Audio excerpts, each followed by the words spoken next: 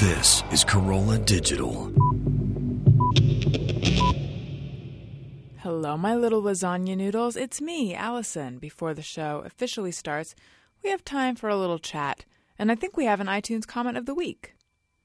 Allison wants your iTunes comments. Allison wants them, yes she does. Please leave her some iTunes comments and don't forget to click 5 stars.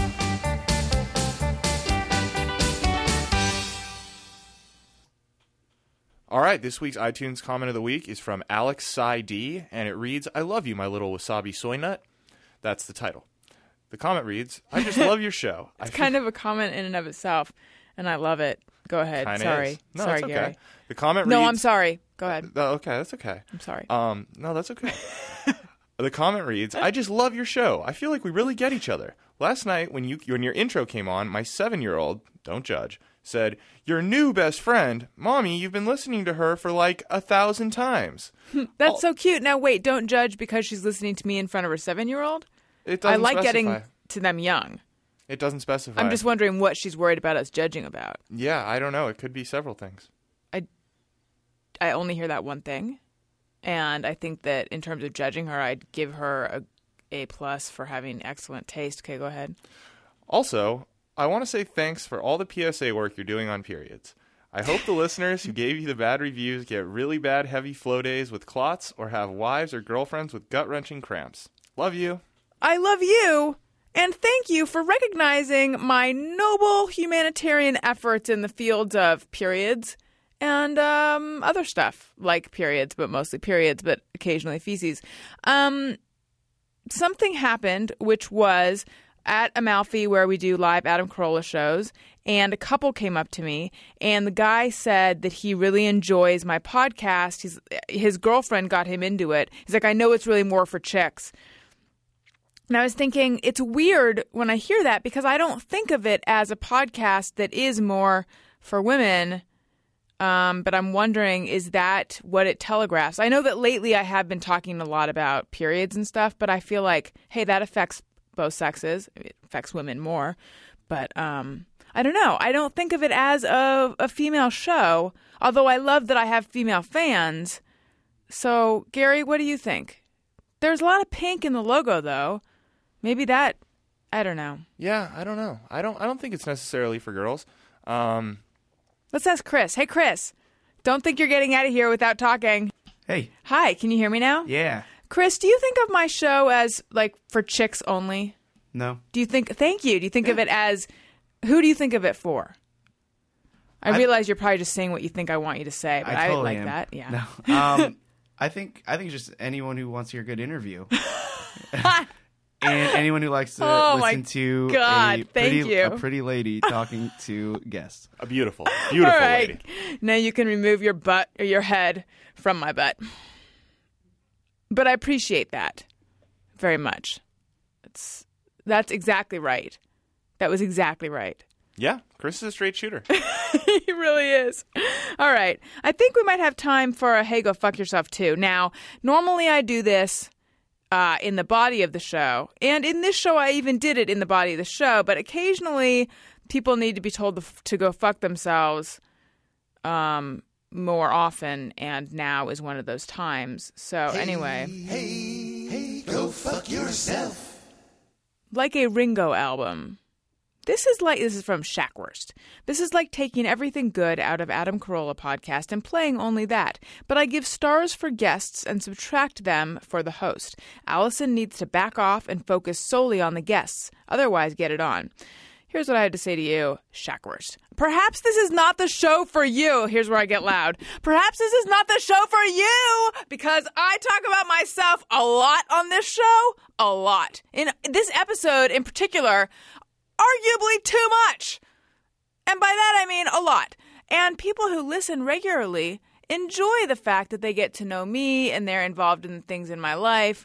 So if you're listening and you're thinking, hey, bitch, shut the fuck up, then I think move on and listen to one of the other 200,000 billion zillion podcasts out there where people don't focus on Allison Rosen, because this one does focus on Allison Rosen and also on the guests and also on Gary and also on the listeners who are nice, who I love. But you, commenter, you can go fuck yourself. And also, Hey, go fuck yourself. That felt good. It felt good to get that off my chest. So I overheard something very funny the other day, which I tweeted about it, but I want to tell you guys. I took Oliver, that's my puppy, to the vet for his 16-week vaccination, and I was in a little room, and then a vet tech, which is weird that they're vet techs, but they don't call doctors doctor techs, medical techs. I guess there's emergency techs. Anyway, leaned in, and they were having a conversation with the vet, and I am not making this up, literally said, "Oh, should I knock the bitch out?" And everyone else acted like this is normal because they do speak like that, I guess.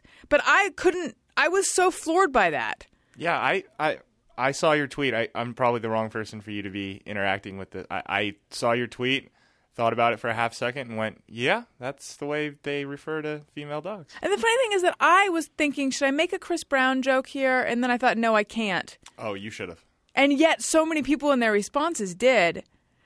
So here's the thing, though. Even though we refer to a dog as a bitch, I still think, should I knock the dog out sounds kind of violent.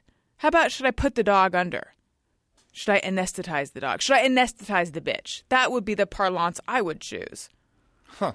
And then, speaking of weird dog things, so Oliver, that's my puppy, 4 months old, last night discovered humping and began humping everything like with a vengeance. It started with his toy, and then he was trying to have sex with me, and then he was on his back and he began thrusting his tiny dog pelvis into the air and like stretching one leg out, and he was on a tear.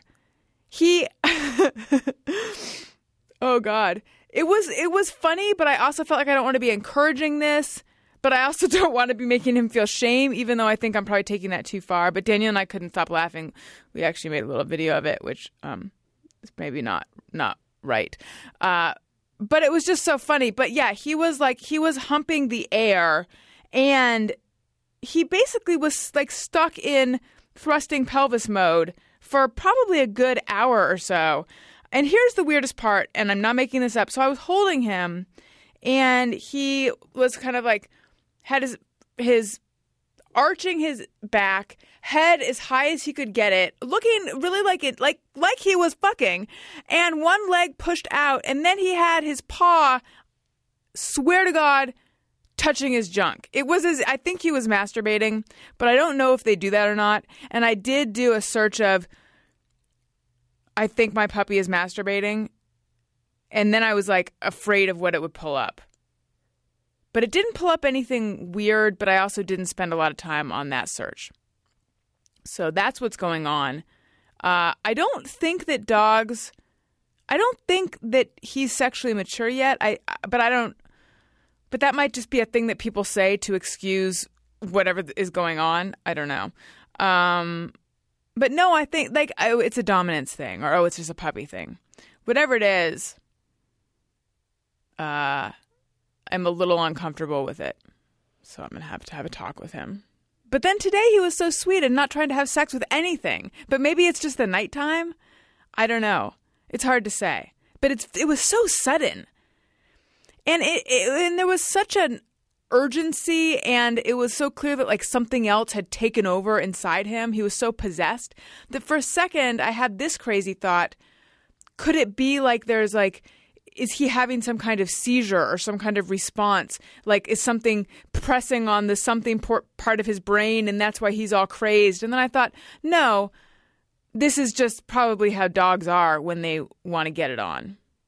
And how men are when they want to get it on, too. That's what I was looking at. What I was watching was a crazy hormonal response. Yeah, I mean, there's definitely somewhere around 11 or 12 where immediately every guy's trying to have sex with anything he can.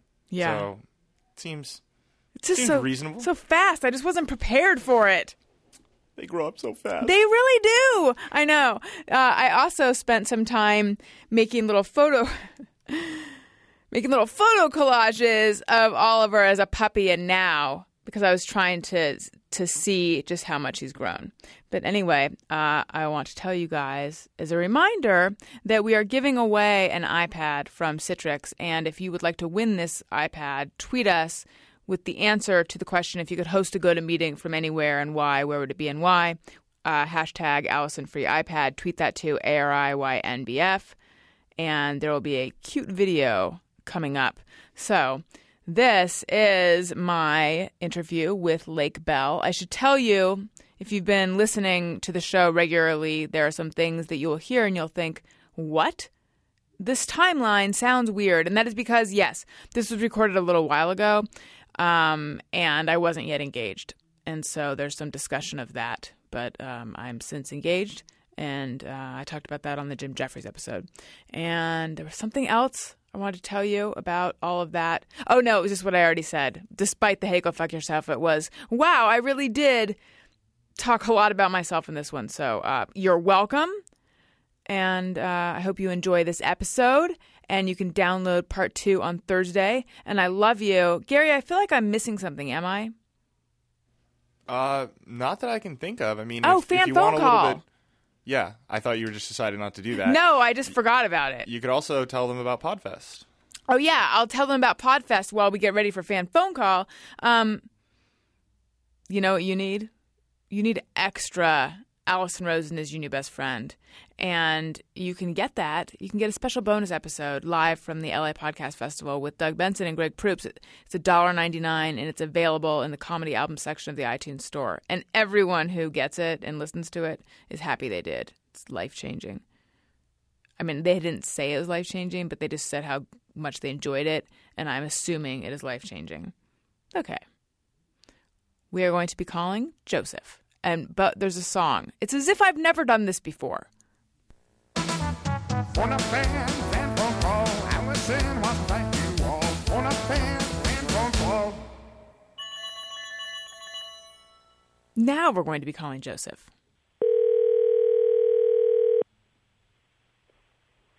Hello? Hello, is this Joseph? Yes. This is Allison from Allison Rosen is your new best friend. No way. It really is. How old are you? I'm 25. Oh, okay. You sound youthful and exuberant. I do. Well, I'm so excited that you called.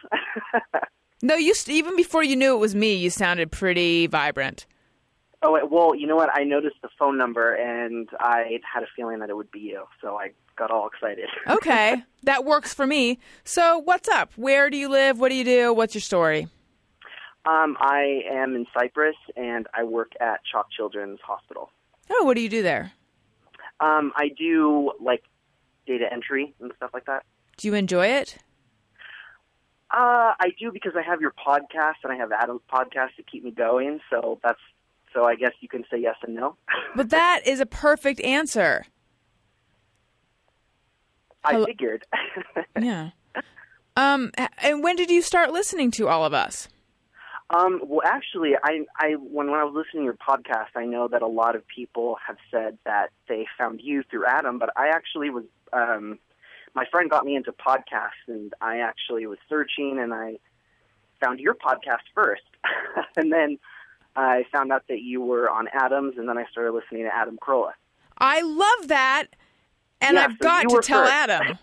Yeah. So wait, what was the first podcast you listened to? What was your gateway podcast? You mean from yours? No, I mean, because you said that your friend got you into podcasts. Oh, yeah. She was listening to, I don't remember what she was listening to. She was listening to, it was two girls, and I listened to an episode, and I thought it was kind of cool. And I never really knew what podcasting was. I mean, I know it was just, interviewing people, and it was talk radio, but once I started getting into it, I started searching and listening to certain people, and then I found yours, but I was attracted to your cute little cartoon icon. Did you know the real thing is even better?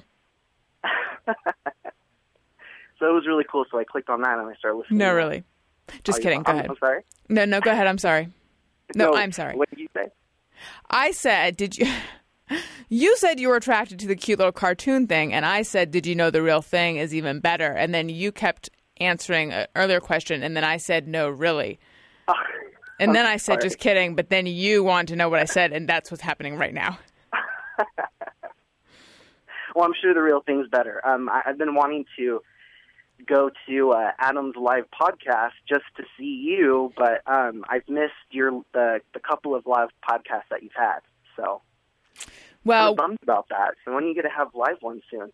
We have them all the time, actually. We're in Irvine this week, yes, and we're at Amalfi next week. Hi, Gary. Sorry, I didn't. Hey, what's up, man? Yeah, sorry. Yeah, but you know what? No, there is no. You know what? Okay, I have a question. Now, you're doing data entry and you're listening to podcasts. Yes. Does that not affect the entering of the data? Because I would be distracted and I would start writing what I hear, although I don't want to discourage you from listening at all. Well, you know what? It does I wouldn't say that it distracts me in a negative way, but I do kind of write down, when I listen to your guests, I'll write down their names and I'll write down, when you were, talking about Shari's Berries and stuff like that, I'll write all these little things down and then I'll go visit them and try to help out the show and listen to all your guests. So I love that. Look at Joseph killing it. You are the best. Guy. Yeah, I know. We love you. Oh, well, thank you. I love you guys. We love you more. Oh, well, thank you. I actually felt that I was kind of a crazy fan because I would email you guys with my phone number, and I go, well, I really want them to call me, but I wonder if I emailed them too much, they would just think I was crazy. No. Well, it worked. Yeah. Here's a tip. More than once, not necessary, but keeps reminding producer Gary. So right. Yeah, awesome. I guess that's good, actually. Well, see, I haven't actually seen the emails. Were there words surrounding the phone number, or was it just the number? What kind of tips should we give the other people? There were words. There were definitely words. I just said, hi, I'm a big fan. This is my phone number for a fan phone call. Please call me. And I tried to make it different every time because I didn't want it to sound like a repeat, like I just cut and pasted. So, Gary, is that what we're recommending to people? Well, flood us. Because I think I'm going to regret this. No, I mean, listen, I go through and I look for fan phone calls, and I kind of start from the top and look for the more recent ones. But if people, send in, if I recognize a name that I've seen more than once, I'll tend to, I know they're serious, and they're probably going to pick up, and they're going to play ball. So. Yeah. So basically, get in our face, you guys. Get in Gary's face. Well, Joseph, you're delightful. Thank you for being top 5 best fan phone calls ever.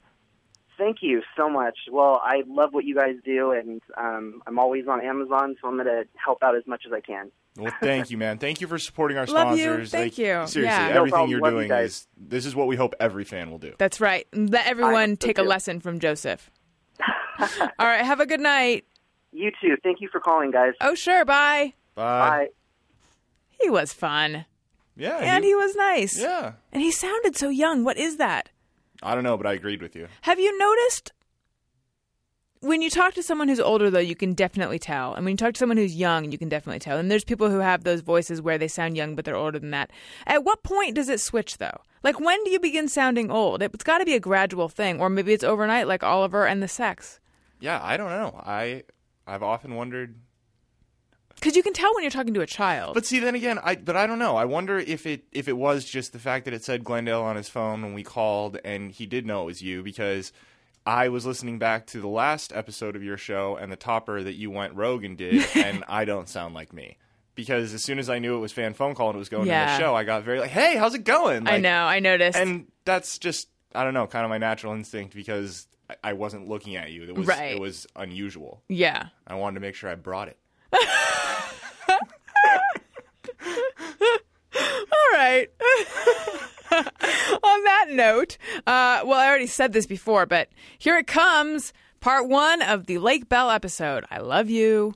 Allison Rosen is your new best friend. Allison, with her good times never end. Allison Rosen, doing the wavy pencil dance again. Allison's your new best friend. Hey everyone, hi, hello, it's me, Allison Rosen, and welcome to another episode of Allison Rosen is your new best friend. Gary, could you start the clock? Hi, Lake Bell. Lake Bell is my guest today. Lake Bell, actress, writer, director, automotive reporter. Sure. Yes. Yeah, we can say that. And do you have other labels? Past limbo champion. I mean, when I was 10. Mm-hmm. Did you get too tall to be able to fully? I got a little too tall. Yeah, I got too tall, and all of a sudden, I feel like my limberness kind of waned. And also, I actually was on hiatus from it because obviously that's something you might do more when you're around the 10 to 12. Mm-hmm. And then you have less opportunities to limbo. You got to make them. God, do you ever? and if you don't, you get out of practice. It's like a language. Right. See, I remember on the playground at around maybe like the 6 to 9 zone when kids were bragging about being able to do the splits. And there were two kinds of splits. There were, I feel like it was called like the Russian splits. And yes. So you mean two legs out versus scissor out, scissor front and back. And I would be like, look, I can do this. And basically I would be like, either a triangle face to the side or a triangle face front. Like I could not. My legs wouldn't go that. You could not. Not at all. By the way, neither could I. Really, you know what else I couldn't do? A cartwheel. Oh, okay. You can do a cartwheel. Not well. I couldn't get my. I was a chunky little kid. Yeah, I couldn't. Yes, like there's actually a scene in the movie Grease. Where, yes. Do you remember this scene? Someone does a cartwheel and it's the worst cartwheel, and I think, how did that make that into it? I think she's supposed to be a cheerleader. Oh yeah, totally. It's like her legs just kind of lift off the ground just a tiny. It's like. Were you hard on her? Were you hard on her when you watched that? Because of all people who should not be hard on her. I know. It's like that thing. I know. To this. I know. It's like cartwheelophobia. Like I hated it too much. Right. That it indicated my own lack of tumbling. Exactly. Yes. Exactly. So, what are you working on these days? Yeah, let's somersault into the next segue. Nice. Here. I'm headed. What I'm excited about is that I'm heading to Sundance with my first feater, which is In a World. In a World, is what it's called, and it is about the voiceover industry and a father-daughter competition in it. Because I play this like kind of 2-bit female vocal coach who, aspires to be one of the great voiceover artists and to say the words "in a world" one day. But her dad is actually the patriarch of the business and the guy who really says it. So they get into this interesting kind of sort of neo-feminist issue of why aren't women voices omniscient? But it's not really heavy-handed because it's a comedy and it's, hilarity ensues and it's family dysfunction and the greatest cast ever. Rob Corddry, Michaela Watkins, Fred Melamed, Dimitri Martin, Nick Offerman, Tig Notaro. I mean, it's awesome. So. And you wrote and directed it? Wrote, directed it, and starred in it. Wow. And produced it. Someone loves themselves. I know. Well, it's funny because there's this sense of, I definitely didn't make a vanity piece in the sense that I look like fucking shit in the movie. So it's definitely a labor of love, and I can't even act like I'm not totally proud of me and my team. But it's totally a machine that ends up making it. It's assembly of all these people who make a movie. It's not like, I didn't do it by myself. It's just I happen to have worn a lot of hats on it. How do you act in something and direct it at the same time? Honestly, it's just preparation. I've always been an avid prepper. Even in school, I like lists. I like doing my homework. I don't necessarily always like the homework. If I didn't like the homework, I'd suck at it. But if I liked the homework, then I'd always excel, which I think a lot of people are like that. But, even as an actor, I always like to come very, very prepared or else I feel insecure and I can't perform and I can't do things, So with this, I was very vigilant to protect myself in that way. So I met with an acting coach, treated the script like it wasn't mine. I'd never read it, never written it or read it, just I really treated it like something else. And then took all that and had a little acting buddy on set, which was my friend Janixa, who's also an aspiring filmmaker herself. And so she became kind of my acting buddy and was there with all the acting coaching sessions. So she would be like, hey, don't do that stupid thing with your eye thing. Remember you told me to remind you about that. And stop furrowing your brow and remember what you were trying to intend in this scene, and those kinds of things when I need check-in after I'd just So she was almost like a director of sorts to you? She was – I call her my acting buddy because obviously the reason why she's there is to just look at me and my performance. It was my responsibility to look at everybody else's performance, as well as why is that red can of paint right there? I think it'd be better if it was a green or maybe in the foreground. Can we get some crosses? And also can we make sure that this framing is a little more interesting with the tableau and then starting from A and getting to the B, and can we throw this on a 35 because I think we need to, So it was like all those other things needed to happen so that she just was someone I could look to like a security blanket to be like, what was the thing in the scene again if I needed it? And sometimes it was just nice to have her there. Is there actually a thing you do with your eye? Because, there's a furrow of the brow. It's really bad. But also, it's like, mind you, I wrote it, so I do know – I mean, I had the advantage of knowing that character really fucking well, Right. I mean, I wrote it for myself. Right. So while you're doing a scene that you're in, would you also be giving direction to the person you're doing it with? Oh, yeah, sure. You gotta – it's a weird – out of body in body experience where the second you can call cut in the middle. It's the first day was a little bit challenging, and then it's just there's no time to have a problem with it. Is it weird at all to go back to not having that kind of control? It's actually nice. It feels really nice. I just directed the first sort of director's block, these 2 episodes of Children's Hospital, which is a show that I love and is like family to me at this point. And this is my second time directing there because I directed last year as well. And it was just really nice to just direct people that I find utterly talented and wonderful. And it's not material I wrote. It's something I have to interpret. And the imagination on that show is so sort of absurd and loose, and it was great. I mean, I was in some of the episodes, but in the episodes that I was directing, but very, very little. Mm-hmm. Yeah. I've heard you say that you were obsessed or are obsessed with the voiceover world, just to go back to Inner World for a little while. Can you talk more about that? Yeah, I always thought that I was going to I went to drama school in England. I always knew I was going to be an actor, but I just really, got turned on by the idea of radio and voiceover because you can be anything. You could be a multitude of, social niveaus to backgrounds to races and everything. You could be a million different things, ages and everything. So because I always loved accents and things like that. So when I went to school in England, we had a whole radio semester because in England it's like, it's still like a thriving thing. It's not like radio plays. There's actually radio plays.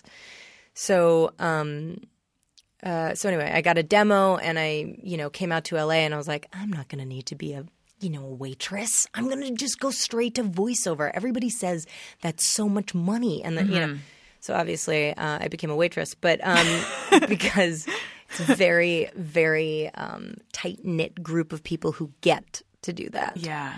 It's the same – my sense is it's the same people repeatedly, right? Exactly. It's hard to break into it. Sort of a clique, yeah. And rightfully so because they're like, we're good at it and we worked hard to get here. You can't just like roll in with like, a couple British accents and the like and then decide that you're going to be a voiceover star now.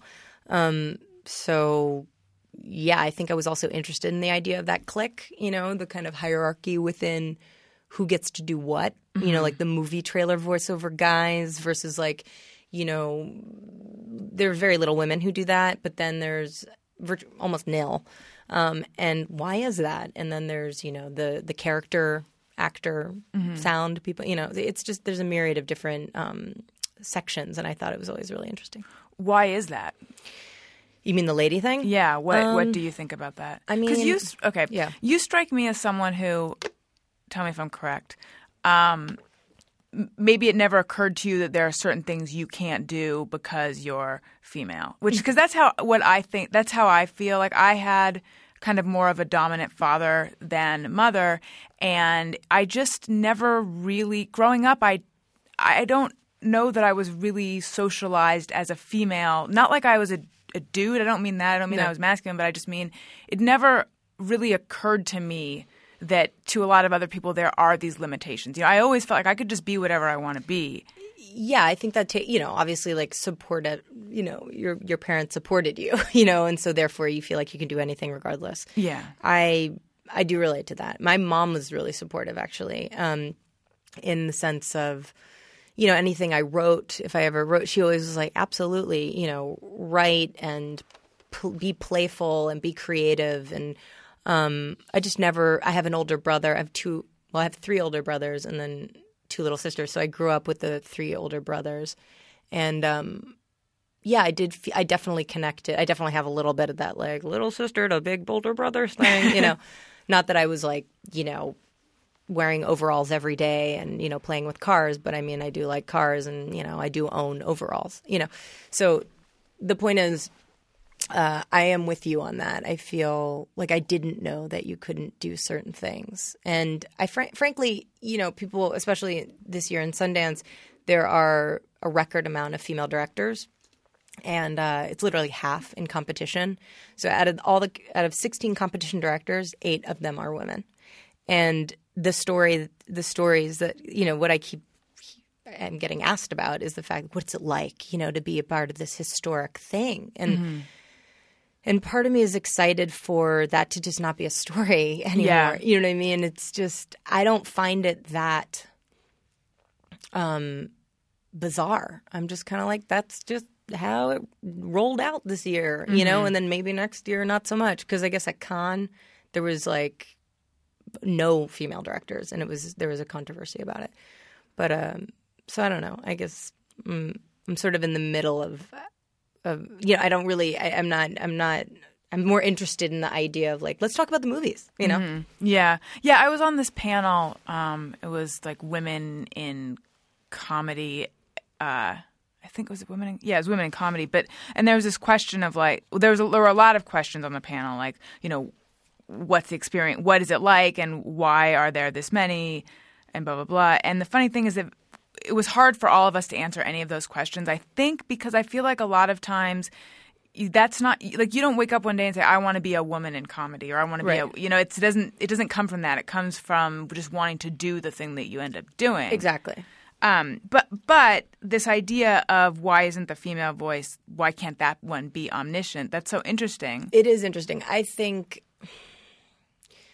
there's something about I don't think it's that crazy to think that for whatever reason there might be something just more assertive about a deeper register, and something like fatherly, or when we think of God, often we think of a man, you know? And, I guess I'm not that offended by that, where, it makes – and honestly, technically, a male voice can cut – if that certain type of male voice can cut through a lot of action and things that are going on in a trailer. That are in the higher registers. So if there's where does that boom, boom, boom, boom, in a world, might be able to cut through more. Yeah. And that's why they say like Don LaFontaine, who was the king of voiceover, the king of In a World, and he actually passed away and coined that phrase. Though he's referenced in the movie quite a bit. He was very famous for not having to push very much at all, but his voice was just such that it could just cut through. And maybe a female voice is of a register that traditionally cannot cut through, just technically can't cut through as well. In the movie, though, does your character have a problem with the fact that it is a male voice? Or that it's her father's voice? Is that part of it? Or yeah, I mean, they basically – her dad is – her name's Carol. Carol's dad is like the guy who took over Don LaFontaine's role, and so he kind of has a chip on his shoulder, the fact that he's like not the guy. He's just the guy who filled in. So he takes it very seriously and is very prideful of it. So when it all of a sudden comes about that his daughter is the one that's going to get to resurrect the In a World phrase in this big epic quadrilogy that's coming out, it becomes a huge source of insecurity for him, and then he sort of tries to sabotage that for her. So they become – there's sort of this – rivals? And how much is she? Oh, and also the rival. There is an actual wonderkind of the industry, played by Ken Marino, who I forgot to mention before. I love him. And Marino he plays the guy who's being, who's the star voiceover guy who's clearly going to take over for Fred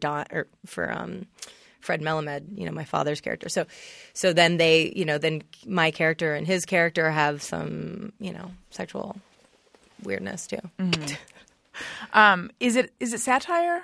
Yeah, it's totally comedy. It's not. It's got a lot of heart and it's very sweet. And at the end of the day, it is sort of centered around a family and going through those sort of interpersonal relationships.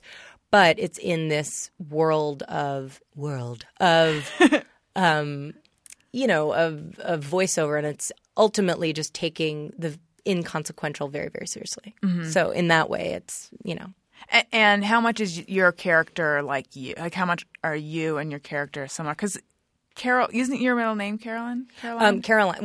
I have two middle names. Yeah, Caroline and Siegel. But she's not. I have to say, she's part of me, but it's the sort of neurotic, perhaps, underachieving part of me that I don't connect to as much, where things, I think I like the idea of this person who's very neurotic and supportive of her dad all of a sudden coming, that's kind of the only person she has in the world, and her older sister who's very fiery and kind of like a mess. Who plays her? Michaela Watkins. And she's married to the Rob Corddry. And so anyway, Carol has to kind of, build some muscle and kind of go against her father, who's someone that she looks up to normally. So, is there? No, sorry. Go ahead. No, I was going to say. My dad and I, have a great relationship now. And I think he's been very understanding and letting me kind of therapeutically, work out some stuff and certainly this screenplay helped me, figure some things out. What is your relationship with your dad like? And what your dad is a real estate mogul who owns a racetrack, is that right? He owns race car tracks, yeah. Okay. He used to own commercial real estate and develop it, and so he is a creative in that way as a businessman, where he thinks about spaces and creates them, and now he sort of graduated to combine his two passions of amateur motor racing and collecting cars, vintage cars, that he bought race car tracks and runs them. But he's getting older now and he's relaxing with the racing now. But it's been we have a great relationship now for sure. And I think now that I started writing about cars, I think that was a huge source of that was a huge bond for us. What was it like growing up? I grew up in New York City, Upper East Side, and then my mom moved to Vero Beach, Florida. So they were divorced, but they'd been divorced since I was like 2. And it was always interesting. I think flying back and forth, I would fly back literally every other weekend. That was the thing. And so I was an unaccompanied minor, and that's my first voiceover gig was when I was like 11. Oh, wow. Yeah, because, the girls who get on the PA system, because I was like such a regular, I was like, all I want to do is do that little announcement that you say. Like, could I just do that? Because I'm seeing you guys do. And so totally, I had my friends there, the stewardesses, and I could be like, hello, ladies and gentlemen, and welcome to, whatever, oh, that's so cute. Melbourne flight 407, and so I remember people thinking it was so cute. I was like, excuse me, this is my first gig. This is not cute, okay? Right. Like, I'm taking this very seriously, and I happen to be very good at it, so I don't know what everyone's laughing at. So you wanted to do VO at that age? At that age, I was a little, like, precocious, I want to be an actress kind of girl, but I looked for opportunities. I was looking for opportunities. Right. It was very like me, really, to be like, listen, I'm just going to pitch this to you, okay? I don't know if you're going to say yes to it, but let's give this a go. So were you living in Florida and you'd fly back to New York? Yeah. And then I went to boarding school at 14 and then I was like kind of... What boarding school did you go to? Or where? Westminster in Simsbury, Connecticut. I was a huge Facts of Life fan, so I really wanted to go to a boarding school. I didn't end up going. Right. And I actually probably would have hated it. It was cool. Really? Maybe I would have liked it. I think you'd like it. Because you remember that whole thing you were saying, how you felt like you could totally do stuff? Yeah. Yeah, it was like that. Because my brothers went to boarding school, so I was like, oh, that's what people do. You know? Did you get homesick at all, though? I mean, I guess for which home? Yeah, I mean, I think not really, because we moved to Florida, and I was like, I like Florida, but like that's still kind of new. So I was like, all right, this is great. I wanted to go. I was always going places, leaving. At 13, I went and like au paired in France with this like, family by myself. Yeah. Wow, what was that like? That was great. That was very typical of that. Made sense to me for always, just to kind of be like, hey, can I go leave and do something? And Mom having to kind of reconcile that. But do you ever think a thing that I think now, which is, I can't believe my parents left me with an 11 or 12-year-old babysitter. Like, they feel like that person needs a babysitter. Absolutely. I don't know how I was a 13-year-old watching like 4 French kids, like small, like picking up stuff and like putting it in, like a 2-year-old. I remember being like, don't do that. And I was like, I'm French. I don't understand what you're saying. Like language barriers. Yeah. Did you learn to speak French? I eventually did, yeah. I lived in France when I was like 16. So later on, years later, I ended up, speaking that's French. the language of love. Yeah, that's really sexy. And also that's French for which is... Oh, so it's a cognate. Yeah. Okay. Yeah. Teach me more French. Listen, we got all day. What do you want to learn how to say? What's something simple so I can succeed? Alison Rosen is your new best friend. Okay. I have to do the accent. Okay. Alison Rosen is... Wait, what is it? Est su... meilleur ami. Oh, I like it. Est ton meilleur ami. That's great. Meilleur ami. That's I'm going to have, that can be the announcement when this podcast goes global. Alison Rosen, meilleur ami. Okay, so you went to boarding school at 16. Yeah. And then, but I think all of this was coming out of my asking, what was your relationship with your dad like growing up? Because I know that I had a very contentious relationship with my father growing up, I think, because I would watch my mom never really stand up to him, and my sister also just avoided arguments with him, and I'd be like, I'm not going to be like that. So I would yell right back, and I hate conflict, and I hate all of that. Yeah, I hate it too, but he was kind of the one person where I'd be like, hey. Like I wanted the last word, kind of. I don't know. I had like a weird... Are they together? Were they together? Yeah, they're together. I have a weird sort of, I'm overly dependent on his approval, but I also get... I don't know. I have dysfunctional relationships with everyone as well. I relate to and I'm thankful for those dysfunctions as I grew up, because I do feel like I am obsessed with the human condition, and now, consequently because of it. But definitely my dad, I didn't know him as well because I just wasn't, it was like a divorced family. It wasn't like his fault or anything, but I think I just... he married my stepmother, who's great, and they had their life, and she was a lot younger, and they were kind of this hot couple.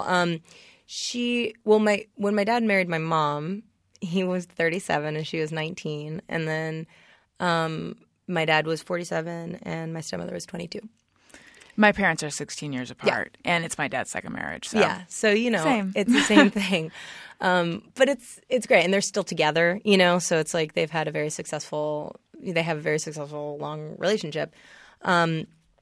So good on him and them. But which I always have to sort of give them credit for that, because often I would say, there's a lot of divorce in my family, and I think one day he just was like, hey, you know what, like we've been doing pretty good, and that is fair, but yeah, I wasn't around him as much because it was like there was like the kind of setup where you would go to Dad's house for Tuesdays and Thursday dinners, and that was kind of it. And then when we moved to Florida, it was like fly back for those weekends, and they're just kind of quick pops of I'm pops, of doing pops. Right.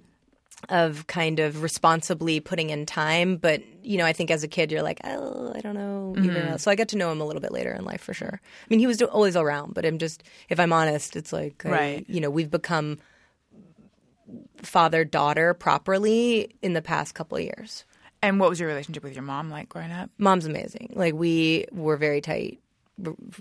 She's definitely my biggest supporter and fan, and I'm a huge fan of hers as well in terms of her creativity, and she's a huge inspiration in that way, and her generosity and her ability to, you know, I think communication has always been an interesting thing where I've seen her evolve in that, and so that's inspiring, is to see your parents learn how to evolve.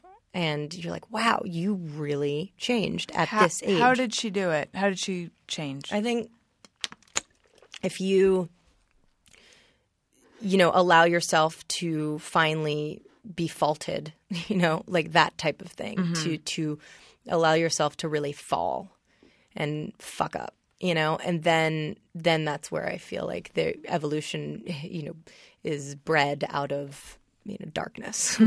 So it's like, you know, allowing yourself to hit dark moments. And before, I think she was just very like proper and perfection and always creative, always generous, but just falling prey to perfection, I think. And then is that something you struggle with? You mean the perfection thing? Yeah. Yeah, for sure.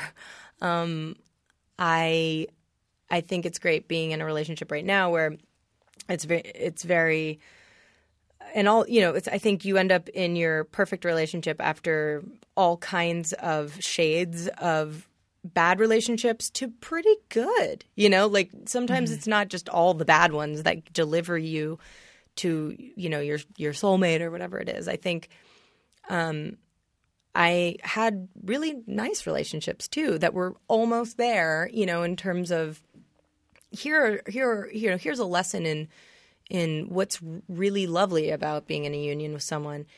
And then, you know, being able to apply all those, you know, learning from all the bad and the good in order to be in a good relationship. Wait, I derailed there. You were asking me about mom, though. I was asking about perfectionism. Oh, perfectionism. Yeah. And so it's nice to be in a relationship with my honey right now who, you know, is very comfortable in figuring it out. You know, don't worry, we'll figure it out. That kind of thing is not my natural default. But because I love him and I trust him, I've learned a lot to kind of say, just relax. And, you know, we will figure it out. Now, when you're talking about figuring it out, are you talking about figuring out thorny interpersonal things or work stuff or everything? But everything. Because for me, I would like to talk about everything, you know, and me too. Yeah. It's exhausting. It is exhausting. It is exhausting. But it's really a beautiful thing but because I always was concerned, my mom's sort of waspy, and I didn't like the idea of not talking. So I was like, your mom tends towards the not talking. Right. And then my dad is Jewish, but I never got to be around him enough to like get on to that whole like fun Jewish thing of talking about everything, which I always liked the idea of. So I was like, want some of that? Can we get some Judaism in here? You know, just culturally.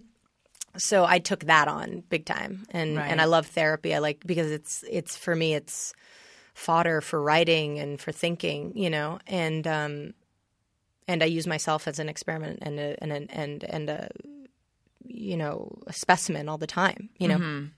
But it's nice to be with someone who I think allows things to just happen, whether it's small things or thorny things, you know, and. You know, I'm sure it's hard, but nice for him to be with someone who challenges him a little bit more and say, hey, you know, let's talk about stuff, you know, but same with my dad, you know, for sure. Because now I'll be like, you know, I talk to my dad and I'm like, let's talk about this, you know. How did you meet your fiance?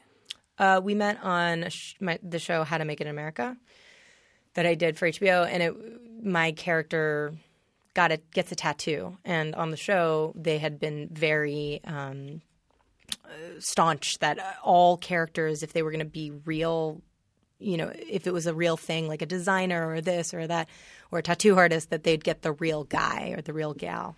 So Scott Campbell, who is an incredible, famous tattoo artist. They were like, and he's like kind of Brooklyn guy, right? He's the guy you'd go to.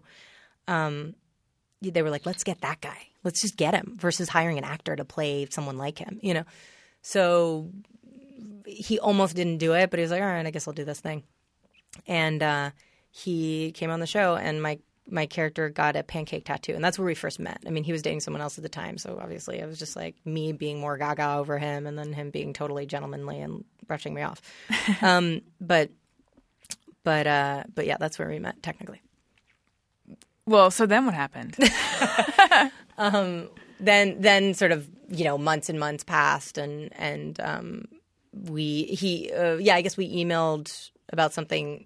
He sort of emailed out of the blue, kind of after clearly he was not with that other person, and because he's from the South, he's a gentleman, you know what I mean.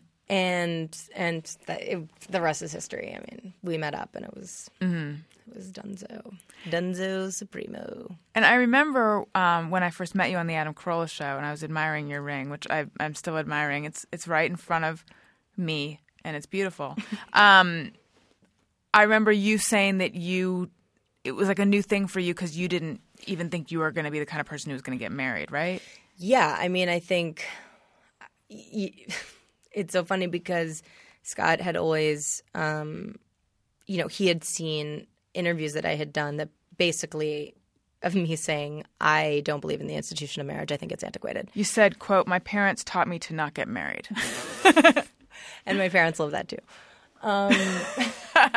They're like, fuck you. Like, no, I think I still share the idea, which is obviously what I learned is that, and I'm actually writing about this right now in my next project, but the idea that, you know, marriage itself as this union, as this contract, perhaps is a bit antiquated. I mean, we do live longer. We do live differently. It was something that was implemented so long ago that it can't even be accounted for with how much change has gone on, you know. So naturally, it had the actual institution of marriage has to evolve with it. That said, I knew, and like every sort of anti-romantic, I was always hoping to be proved vastly wrong, and that you would just know one day. And that was always my private dream, you know, because, for instance, my grandparents, Calvin and Ina, you know, they were together forever. And Cal and Ina, like, they finished each other's sentences, and they're the greatest. And I love those names. They're hilarious people. And Calvin's no longer with us, but he was awesome. And, you know, it was them against the world, and they met each other, and it was on, you know. And I always dreamed of that, but I never would admit that. So was it kind of a defensive pose? I think it's like when you're in a family where there are a handful of desserts as well. when there's delicious desserts and divorce. When there's delicious divorces everywhere, and you know, you just naturally kind of are like, well, maybe this is not the greatest institution. Yeah. If you love someone, love the one you're with, be with them, you know, and especially if you've been personally hurt by the divorce of other people, meaning that you weren't just seeing it in other people; it was your parents, so it was affecting. Totally. It launched you into a VO career early, but exactly. But you also, you know, you'd also look at your pals. You'd hear, like, you even, you know, in sitcoms, it was always like, once you get married, everything's fucked. That is a sitcom theme, yeah. It's just it's like, oh, the old ball and shit. I mean, like, everything from, like, Archie, you know, all the way to, you know, Everybody Loves Raymond. You know, it's always just, I mean, everyone, they have a great banter, but still kind of like, oh, you know, right. Oh, my wife. And I hated the idea of someone saying, ugh, my wife. Like, yeah, like the old ball and chain. Thing. Nag. I mean, not that, you know, then I'd become overly in relationships. I'd make sure to not nag at all. You know, like not ask for anything. I decided I'm going to be the girl who's always cool with everything, which means I'll never ask for it. Like, you want to sleep with someone else? Oh, that is great. Totally. I'm not going to bug you about that. She's hot. Go sleep with her. I agree with you. I did that in one relationship where I was just like, oh, I took on the cool thing so much. I just was like, fucking, like, check out her tits. Like, literally, like, helping him out to find colluding in the mistreatment of you. And then here's the thing, though, that I realized. It's like, but guys don't really appreciate that, actually. No, not at all. It'll eventually derail. Right, and then they'll end up with someone who does ask for things. Yeah, exactly, because, it's kind of, you guys are kind of, if you're on a team, you don't, it's like out of respect for yourself. He's not going to respect you if you don't respect yourself. Right. You know what I mean? So you don't want to. Because it's not coming from an authentic place. Well, for me, it wasn't coming from an authentic place. It's coming from a fear-based. It's fear-based. Let survival. me stick around. I'll show you how much I'm not in the way of you doing. Survival. How sad. It's sad, but it's like nice that that's in the past. Yeah. But I think. That was an important lesson for sure. But that for me came from, for lack of a better word, low self-esteem. Is that something you were struggling with, or I think it comes from a place of. I think it can be. It obviously is a low self-esteem in that juncture, but I think I got into it mainly because of the nature of that relationship, like the way that those two people. Meaning me and that other person, the way they related to each other, that is how that chemistry worked. Because I always think of relationships as, each person is a different chemical on the periodic table. And you can be, hydrogen. If you're hydrogen, with oxygen makes water and it's lovely. But with something else, it makes acid and can kill. So it's, anytime I think of, past relationships or my friends who are like, this guy's an asshole. I don't even know what is going on. He's been so bad. And he's like totally been an asshole. That guy will eventually that hydrogen will be with something else and be fine and great and flourish. And she too will be with someone else who flourishes. It's like, it's not that everybody's an asshole or a bitch or, like she's crazy.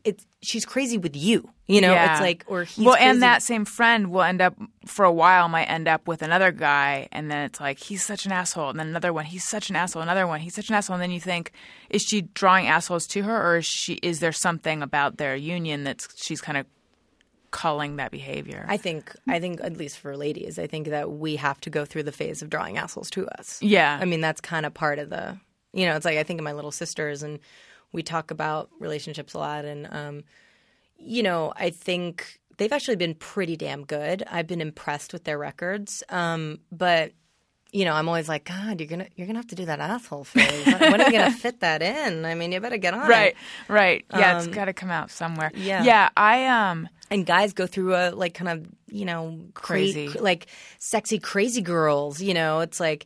She's fucking crazy, but the sex is awesome, or whatever it is. And, and then like they got to fade it out because she's like fucking crazy for real. Can you identify that crazy, sexy thing that some women have? Because I have a friend and one of my guy friends met her and like instantly got that vibe from her, which is what the vibe that most guys get from her, and it's probably true, but I don't see it. Like, was he attracted to it though? Was he like, I want to hit that? Yes, but he knew better than to follow that. And I was like, that in and of itself, how do you have that wisdom? Because it took me forever, and it's still a struggle to not give in to what I want to do. Because I went through years of being attracted to the wrong kind of guy, and instead of being like, this guy has all those qualities that I know make this destructive for me, so I'm just going to walk away, I'd be like, but I have to make sure that I'm right. Well, I mean, is he older? Like, he's probably coming at it from like, you had to go through that. You went through that when you were super young. Yeah. I mean, yeah, he's coming older. at it from upstairs looking downstairs. But I think that he also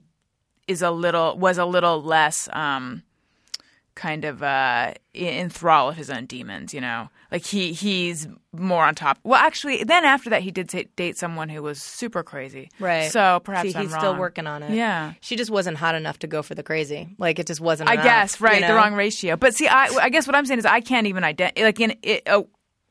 don't even see what they're talking about. Are you in a I'm in relationship? Yeah. Okay, so you don't have to deal with it anymore. Oh, right. Yeah. I'm just asking if this crazy, sexy thing that men see in certain women. Do you know what that looks like? If you had to play that, could you? Oh, you have before, right? For sure. I think that there's this, it's volatile, and I think you can only play it to a certain, I think there is kind of an age limit to it because, a friend of mine who's a novelist, she always says this girl, Carol Wolper, who I love, she always references that, guys are in love with these, sexy, crazy, tornado kind of train wreck women.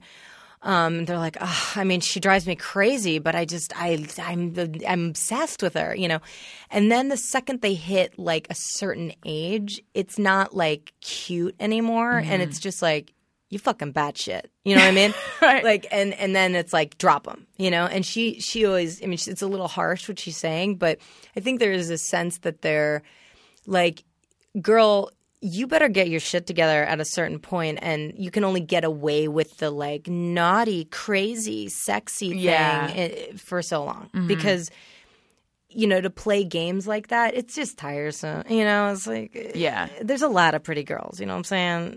There's a lot of pretty girls, and there's some that are a lot smarter than you and cooler than you. Right. So you can only get away with the kind of cray-cray for a certain amount of period. There's a window for that. Yeah. But, everybody's got to go through it their system. The crazy girl's got to go through it on her end, too, She's going to have to get battered and abused and,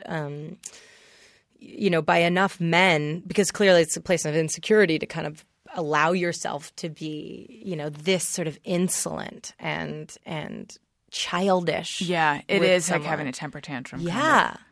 Oh, I would hate it. I don't know how guys do it. My brother's a very good dater. He knows how to date girls in a way. He's like a good dater. He goes and does it. He's a good single guy.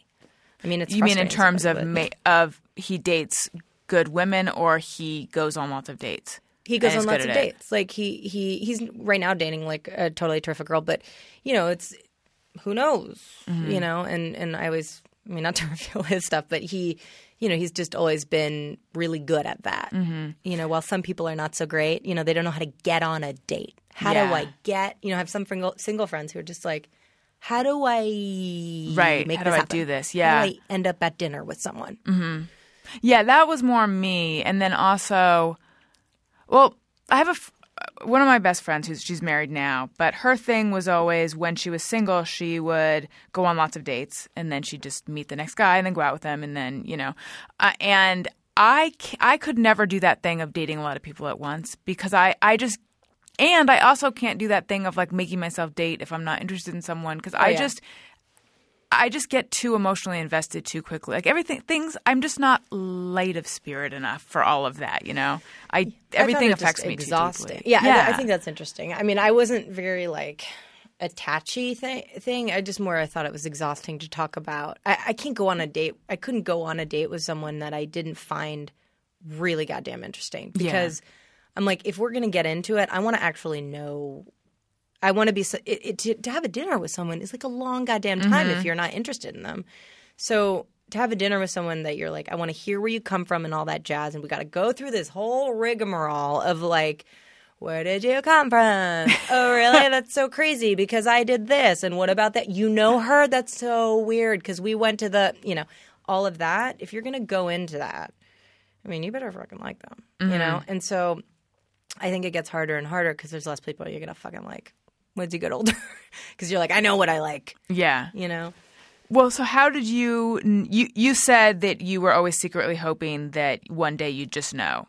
Yeah. So with Scott, what did that feel like? Well, it was hilarious because, of course, I knew, but he was like, I'm a Southern gentleman, and he was dating someone, and fucking awesome that he was not interested at the time. You just knew then? I saw him and was like, good God. What is that? And how can I be a part of it? But, it was really funny too because I, from my own past experiences and learning of who I want to be in the world. And, the second I heard he was dating someone, I was like, goodbye. Good. So that was, he was so amazing. I just knew that if it was meant to be, it would come around. What was it that you were drawn to? Honestly, this is the thing. It was just an it thing, which I had never. I thought I heard about it, which is just this thing. It's a chemistry thing, and there's just something about his person that I was drawn to, and it was just like it wasn't like I. It wasn't like he was, drove up on a motorcycle or something, but he did have a helmet sitting there, which was pretty cool. And I did use that as a, thing to talk about because my dad is in race car driving. I was like, okay, maybe we can talk about something. I'm like, what are you driving? And he was like, it's a Ducati. I was like, oh yeah, do you ever take it on the track? He's like, yeah, I take it on the track. And I was like, well, where do you go? And he's like, well, you wouldn't know. It's this place. I'm like, is it New Jersey Motorsport Park? And he's like, how do you know New Jersey Motorsport Park? And I was like, oh, my dad owns it. Anyway, And he was like, holy shit, we're going to be friends for a long time. So that was kind of our first conversation. So you knew right away. I knew that I was crazy about him. I didn't know that I'd be getting married to him. But I was like, if this is a feeling that is foreign. Mm-hmm. So it was a thing that, it was different. I thought he was the coolest thing. It was definitely a cool factor. I just was like, you are cool, and he is cool. So yeah. The feeling that was different though, was it, this is a different feeling and it feels so right and healthy, or was it this is a different feeling, it be like the intensity of how into him you were? No, it's it's both, because I think it's a different feeling in the sense that you look at someone and the only thing you know of them is kind of. All I had was like, oh, some tattoo artist. He's like apparently like really big deal in his world. I don't know what that means. I don't have any tattoos. Didn't you give yourself a tiny one? I gave myself a tiny. The one thing I joked with him when I first met him was that I like knew his business because I used to give people tattoos. I had like a makeshift tattoo parlor when I was 14 at boarding school, and I have a tattoo.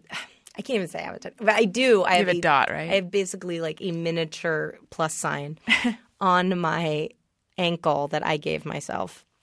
And I showed that to him, which he was like, is that dirt? Or is that – because he's covered from like neck to toe. So anyway, but I joked with him on that. But, I just knew random facts about him. And then I saw him and there was just something I think – for lack of a better word, there was a vibe or an energy there that just made me totally like goo-goo, like annoying, girly. And I'm not girly. So I was like all of a sudden very girly. And I think that was the biggest difference, which was, my colleagues were definitely like, will you get a hold of yourself? I am serious. You need to stop it. A lot of mouthing of stop it. Me taking sneaky photos and things like that, Does he want to tattoo you? Because I would think if you have none except for this little tiny one, he'd be like, look at this blank canvas. Oh, I know. That's what my dad was like, don't let him make a blank canvas of you, But no, the irony is that I would love to have some tattoos because I'm literally getting married to like one of the greatest tattoo artists in the world. But he likes that I have none. So, because for him, that's super novel. He's around people with tattoos all the time, So for him, right. It's like, whoa. Right. That's so cool. You have no tattoos. So. Oh, that's interesting. How's the wedding planning going? How's all that? When is that happening? I'm not saying. Okay. But yeah, it's, it's coming. Oh, I suppose you're probably not talking about the planning of it either. Oh, no, because, I mean, I don't know that much. How about that? I don't even have details anyway. But no, I probably would not talk about that just because it's kind of private. Well, I'm just wondering, is it stressful or not? Are you guys doing that? You guys? We're talking about it. You're talking about talking about it? We're not engaged yet, but that How long have you been together? A year and a half, and we just moved in together a few months ago. Okay. So I know that it's sort of soon. I just don't know exactly when. That's interesting that you talked about it. Yes. Because we didn't talk about it at all. There was no discussion of, are we getting married? Ever. Mm-hmm. Till he proposed? Yeah. So I was like, okay. Oh, my God. Oh, okay. So it's yes. So were you like shocked? Totally, yeah. Yeah. Yeah. I was shocked. I mean, it was. How did it happen? It was an incredible. It's actually very private how it happened, but it was incredible, and he built a beautiful mechanism that, he's an artist, so he's actually a fine artist. He does a lot of beautiful fine artwork and has shows everywhere in the world and stuff. But so he's very kind of crafty in the way that he does things, everything. So, it was definitely shocking though. I was not prepared. Right. But I think it's better that way. I prefer to be surprised. There's very little that you can get surprised with at this point in the world. Yeah. You know what I mean? It's like you can be reached at any point. There's an influx of information at all times, and so this was a nice thing that it was like we had no idea. Right. Right. With us, well, see, now that it's like I accidentally looked into a closet where I wasn't supposed to see that this is figuratively, not literally, but it's like I accidentally peeked into something, and now I'm aware that there's something, now that we sort of. Like he wants to marry you. Yes. Yeah, and I want to marry him, so I sort of feel That's good. That's a good start. Yeah, but we've both said that to each other, so I sort of feel it's forever, right? What? Yeah, so in a way, I almost feel like, and so it's almost like, well, we're engaged if we've both already declared that but we're not, Yeah, no, it's true. It's true. It's a different way in there. But I think that he's stressing over. He is stressing over the fact that I am talking about this on a podcast. That's what'll happen when he hears it. Well, he's stressing over sort of the mechanics of the proposal and da-da-da. And I'm like, it doesn't need to be on a Jumbotron or anything. Like, I prefer it's not, know. Yeah, it's funny, actually. Scott, and I'm just saying this also for your fiancé to hear. I mean. Not fiancé not yet. Non-fiancé, sorry. First of all, we hate the word fiancé. We think it's horrible. Okay. What do you say then? It's hard because we just don't. This is Scott. Because fiancé, first of all, is a Frenchy word. Mm-hmm. Okay, we're not French. Okay, true. And it makes everybody have to sound like they're saying a Frenchy word all of a sudden, which makes it feel a little bit like, oh, we're better than you. We're not just boyfriend and girlfriend. We're fiancé. Yeah. It's like it's a little bit like, come over for dinner. Here's your amuse-bouche. Exactly. Or like, would you like an entree? It's just like, you're right. I'll take the main course, now. Thanks. Mm-hmm. So I'm going to call him my main course is what I'm trying to say. Right. But yeah, no, I think, Scott was like, why is it? Like, what asshole? He always says this. What asshole made it so that you can't just get on one knee and propose to your girlfriend? Like, why does it have to be? Yeah, because I don't need it to be like that skywriting, right? Or a marshmallow in the shape of a. I don't know. That's a horrible idea. A ring inside a marshmarshmallow. Or something. You know what I'm saying? Like, if marshmallow was your favorite food, that would make sense. But otherwise, it would be like, why a marshmallow? It's so weird. Yeah. Maybe he could just put a ring and it could float in a cup of coffee. Do you love coffee? I like coffee a lot. Yeah. How could you make it float in there? Oh, you mean like a marshmallow? Right. It would be too heavy. on like a marshmallow lily pad. You could do that. Maybe not floating. It'd be at the bottom. Oh, okay. Rattling so it's around. Almost like those kind of like tea fortune things. Yes. Yeah, it could be like that. Like but then it's read like, whoa, your ring. Mm-hmm. It depends how fast you drink your coffee, because what if you were guzzling and right. then Chokeville all of a sudden hospital? Right, that's the thing. I think what idiot made it so that it has to be a thing. Right. I mean, I think, look, I liked the thing, but I don't know that I'd want to be like in public. That's the only scary thing. Yes. Like when people like that pressure and involving strangers into a private moment. I am private in that way. I think we've talked about a lot of stuff considering I'm pretty private. But I do not – that does not turn me on. See, we're struggling a bit with the whole the idea of a wedding and that being public and I'm a performer, so I don't – the idea of getting up in front of people and saying vows and all that, like I don't mind. But he tends to be shy and a little bit is sort of grappling with this idea of a whole bunch of eyes on us in this very private moment. Oh my God. So I feel like the opposite, and I am the performer in the relationship, and I don't like the idea of going up there in front of everyone because I feel like it's what I do for work. Well, see, yes, I guess that's what I'm saying. It doesn't make me nervous, but I relate to it. Like, I guess it doesn't make me nervous because I'm comfortable doing it, but I feel like, what if it just turns into me feeling like I'm performing? Like, I want it to feel real, and I want it to feel like a thing between the two of us, not a like. Not putting on a show. I don't think you will, because I think that the very kind of ceremony of it makes everybody act differently. You're right. It is this thing of like, respectfully, it's like I will be fucking nervous, and I might have a cheat sheet, and it's like I will not judge myself, and nor should you. If you feel like you want to make a joke, you'll make a joke. It's like whatever you deal with, that'll be you. Yeah. But I do think that people act differently in that setting. Yes. Including yourself. Yeah. It won't just be like getting on a stage. It's totally goddamn different. Right. You're right. Yeah. I've been struggling a bit with – I always thought that I did want to get married and I did want like the whole big wedding that – You did? It's not like every little girl – it's not like I was one of those little girls that dreamt of this and every little girl dreams of this and I wanted to be a princess as well. I don't mean that, but I just mean I always thought, that I do want to do that. But but of late I've been thinking I've been kind of questioning my feeling about that because it's not like I'm 23 or something. How old are you? I'm 37. Okay. And my younger sister got married. Did she do the whole thing? She did the whole thing. And did you like the way it looked?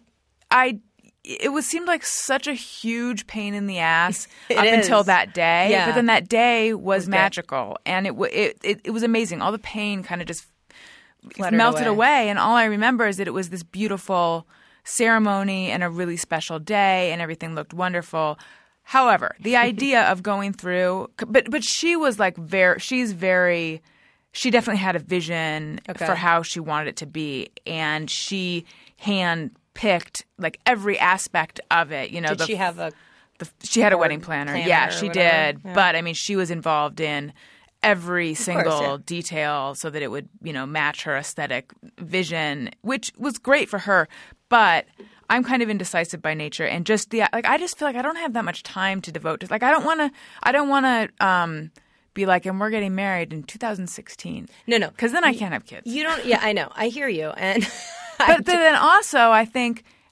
So now it's like, how important is it really to be married? Like, if we know we're in love and we want to have kids, why not just have them? Oh, but I'm not. It isn't broken. Yeah, that's what always freaked me out about it. Was the idea is that, if it ain't broke, don't fix it. It's like everybody that I saw, I would see all these loving relationships around me, and then the guy would ask the girl to marry him, and then they would go down the aisle, they would do the whole thing, and then it was like, oh, do you hear they're breaking up? Like, I was like, what happened? Yeah. They were together for 7 years, and then they got married, and their expectations changed, and there was, there's this weird thing that happens, and I am very conscious and very sort of aware of it. So I hope, that just doesn't happen. I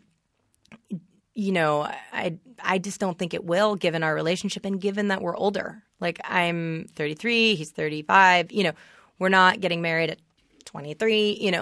I think it makes a difference because you've learned so much. I mean, I hope it makes a difference from, cataloging different relationships that you admire and that you mentor and sort of following those paths. That's why, friends who are in great relationships, you gotta hold on to those guys. You know what I mean? You're like, okay, that's working. Same with like being a parent or something. You have your parent spirit animals. I'm like Kate, fucking in Brooklyn. She's my one. She's my, spirit animal for what it's going to be like to have kids. Or whatever. Mm-hmm. So I think the power of holding on to good mentors, like even if you're somebody who's like trying to, get into an industry or help your career or whatever it is, help take the next step. I mean, surround yourself by people who are where you want to be or doing it like you like. Right. And you're inspired by. You surround yourself by those people. I mean, certainly in my industry as, being, taking on being a filmmaker and being an actor and a filmmaker and, kind of adding those two things together and moving forward. Like, who am I going to surround myself with, And you want to surround – in all those capacities, get in groups and have people around you that do it better than you, mm-hmm. and that are doing it with a sense of humor and with – grace, and that's important to me. Yeah. That's what I say to Daniel is, whatever we decide to do, if we decide to, I mean, we will do something. It'll be special because it's what we decided to do, and it's not just going to be like whatever we're imagining that makes us go, that's. No, it's so personal. It's just going to be what it is. And even if it's on a Wednesday, or, it'll make Wednesdays more interesting for you for the rest of your life. You know what I mean? Because poor Wednesdays, they don't got a lot going on. They don't, no. So maybe it's a Wednesday thing, But it might be, very simple. There was my one friend, he had this whole rigmarole planned, and he had this ring. He was carrying the ring around the whole time, and he had this whole thing, and then they were just like in traffic one day, and he just couldn't handle it anymore, and he just proposed to her in traffic, and the idea was, it was great because it made traffic great, which is impossible to do. So It's like you just don't know what's going to happen, and it's whatever it is, it's special for you, and you guys will always remember it. So. Right. Hey, you guys, it's me, Allison, from before. Don't forget to download part 2 on Thursday. And by the way, no more discussion of weddings, in case you're having wedding discussion fatigue. But if you aren't, if you have an insatiable appetite for more discussions of weddings, don't worry. I'm sure that there'll be more on future episodes. But anyway, listen to part 2 because it's good and I love you. Okay. Hey, do you know about the Allison Rosen Show? We had a good time, but now we gotta go. Thank you for choosing the Allison Rosen Show. Allison Rosen is your new best friend. That's right, that's right. Those good times don't seem to end. That's right, that's right. Allison Rosen is your new best friend. Hey, do you know about the Allison Rosen Show? We had a good time, but now it's time to go. Hope to see you next time for the Allison Rosen Show. Yeah!